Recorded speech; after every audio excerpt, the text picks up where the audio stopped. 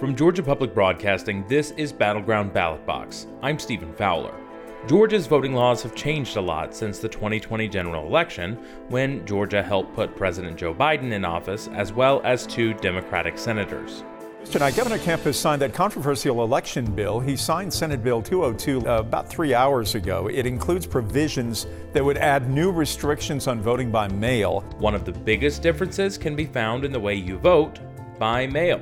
Is further securing the absentee ballot process by simply adding a photo ID requirement or number from your ID that will actually speed up the absentee balloting by mail process, which was very slow after this last election. There's now a shorter window to request a ballot, new requirements to prove you're the one requesting and voting that ballot, as well as changes to when you can use drop boxes to return that ballot.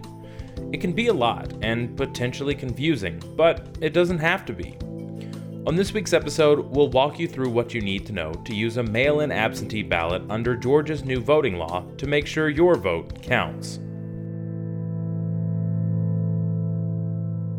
Georgia's DBHDD has an urgent health warning. 1 of every 10 counterfeit pills contain fentanyl, a powerful and very deadly drug. Pills from friends or dealers are unsafe, and 1 pill can cause an overdose. More info at opioidresponse.info.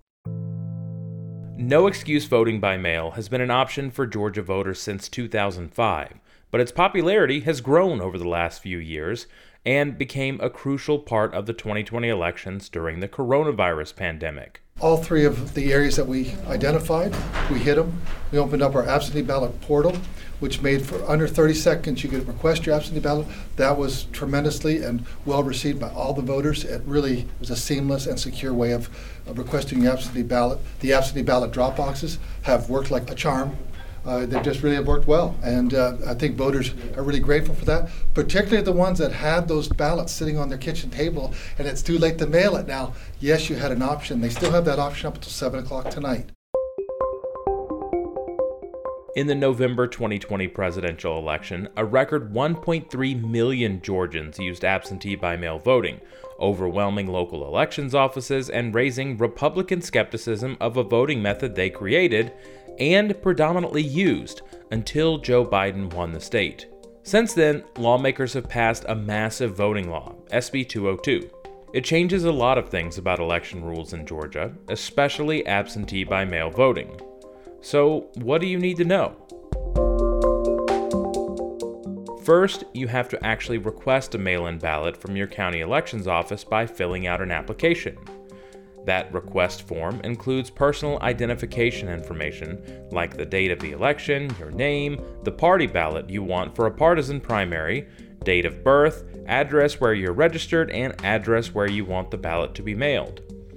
New this year, you must put your driver's license number or free state ID number.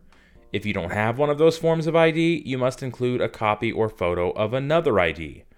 That includes a passport, Georgia voter ID card, or other valid government photo ID.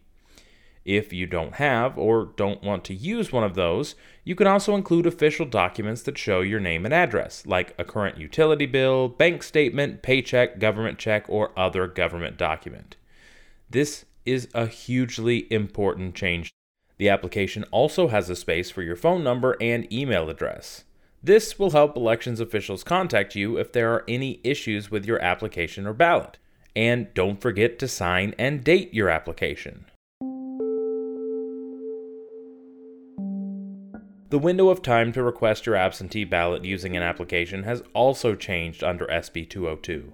Requests can only be made starting 78 days before an election. That's 11 weeks. And it won't come immediately. For the May 24th primary, that window begins Monday, March 7th. For the November 8th general election, that window begins Monday, August 22nd. That window closes 11 days before Election Day, or 2 Fridays before. For the 2022 primary, that's May 13th. For the November election, that's October 28th. Most voters will have to request an absentee ballot for each election. But there are exceptions. If you are 65 or older, have a physical disability, are an active member of the military, or a spouse or child of an active service member, or you live overseas, you can check a box to receive an absentee ballot automatically for the rest of the election cycle. Once you've completed the application request, you can return it by mail, fax, attach it to an email, or drop it off in person to your local elections office. Local elections officials will verify your application by comparing the name, date of birth, and voter ID on the application with what's in your voter registration file. This is a change from before, when your county office would try to match your signature on the application to a signature on file. Lawmakers said this new way will be a less subjective way to check the legitimacy of your request. There was significant discussion, controversy, consternation with parts of that process, particularly the signature verification process. And one thing that you will see that this bill does is it attempts to move from what is a subjective process, that being signature, to an objective process of using a number, which most Georgians have, by and far have, 97%, I think, a driver's license number. Let that be the center of our verification process for absentee ballots. When do you get your absentee ballot? The ballots will be mailed starting 29 days before the 2022 primary, Monday, April 25th, and general elections, Monday, October 10th. For runoffs, now held 4 weeks after the regular election, ballots will be sent as soon as possible. When you get your ballot, make sure you fill in the ovals of your choice as fully and clearly as possible. Don't use a circle, underline, checkmark, X, or anything other than filling in that oval completely, so the scanner can read your votes without having to send it to a human team to verify your choices. And the other important deadline to consider, when to return it. Your ballot must be received by your county elections office by 7 p.m. on election day. There are several ways to return your ballots: by mail with the included envelope, hand delivered to your county elections office, or in drop boxes. Drop boxes were introduced in 2020 by emergency rule during the pandemic, but the new state law makes some changes there too. Now, all 159 counties must have at least one. There's a cap on the number of boxes, no more than one per 100,000 active voters, or one for every early voting site, whichever number smaller. And drop boxes can only be placed inside early voting sites. Also, drop boxes will only be accessible during early voting hours and when sites are open instead of 24/7.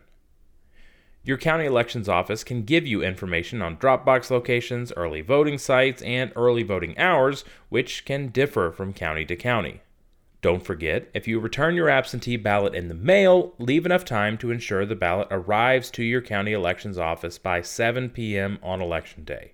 And when you return your absentee ballot, remember to sign the envelope, include your date of birth and other voter identification information it asks for, like driver's license number or last 4 digits of your social security number. And don't worry, the envelope is designed so your sensitive personal information will be hidden once it's sealed.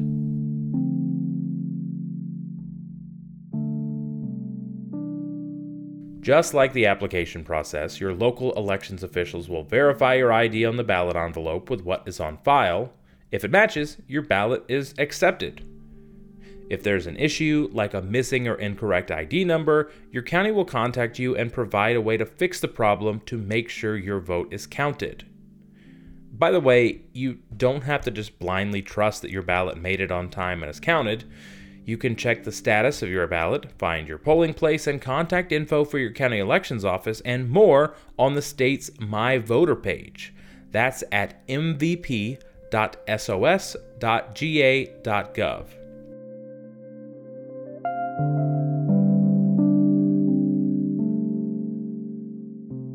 Now that we've covered the basics, there are some other changes worth noting. State and local governments cannot send out unsolicited absentee applications to voters. Third-party groups can still send you an application, but they've got to put in big letters that it is not an official government publication, that it is not a ballot, and tell voters who's sending them that blank request. It's also important to note if you think you've received multiple ballots in the mail, it's probably just an application for a ballot, and this rule change should help you spot the difference. One of the biggest contentions, I guess you would say, that I heard, several members have heard, is that many members of the public thought that they received 7, 8, 9 absentee ballots. What we find out in most instances, overwhelmingly most instances, what they received is 5, 6, or 7 absentee ballot applications. Ballots will now be on special security paper and include your precinct name along with your precinct ID. Military and overseas voters will now have an additional set of absentee ballots mailed to them with the regular ballots, ranked choice instant runoff ballots. On these ballots, voters can rank their choices for certain races in the event they head to a runoff and send them back with their primary or general election ballots. Remember, all of this is new to most Georgia voters, so if it has your head spinning, let's go over the basics again. The key points to remember are: request and return your ballots sooner than later, make sure to include your voter identification information, fully fill in the ovals of your choices so the scanner reads your vote with no issue, and track the progress of your ballot and other important voting information online at the state's My Voter page, mvp.sos.ga.gov.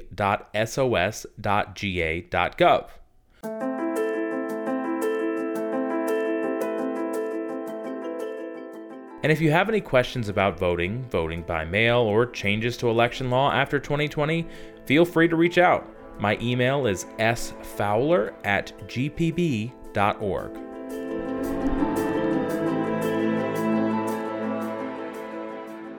Battleground Ballot Box from Georgia Public Broadcasting is produced by me, Stephen Fowler. Our editor is Josephine Bennett. Our engineer is Jesse Neiswanger, who also wrote our theme music. You can subscribe to the show on Apple Podcasts or anywhere you get podcasts. Thanks for listening.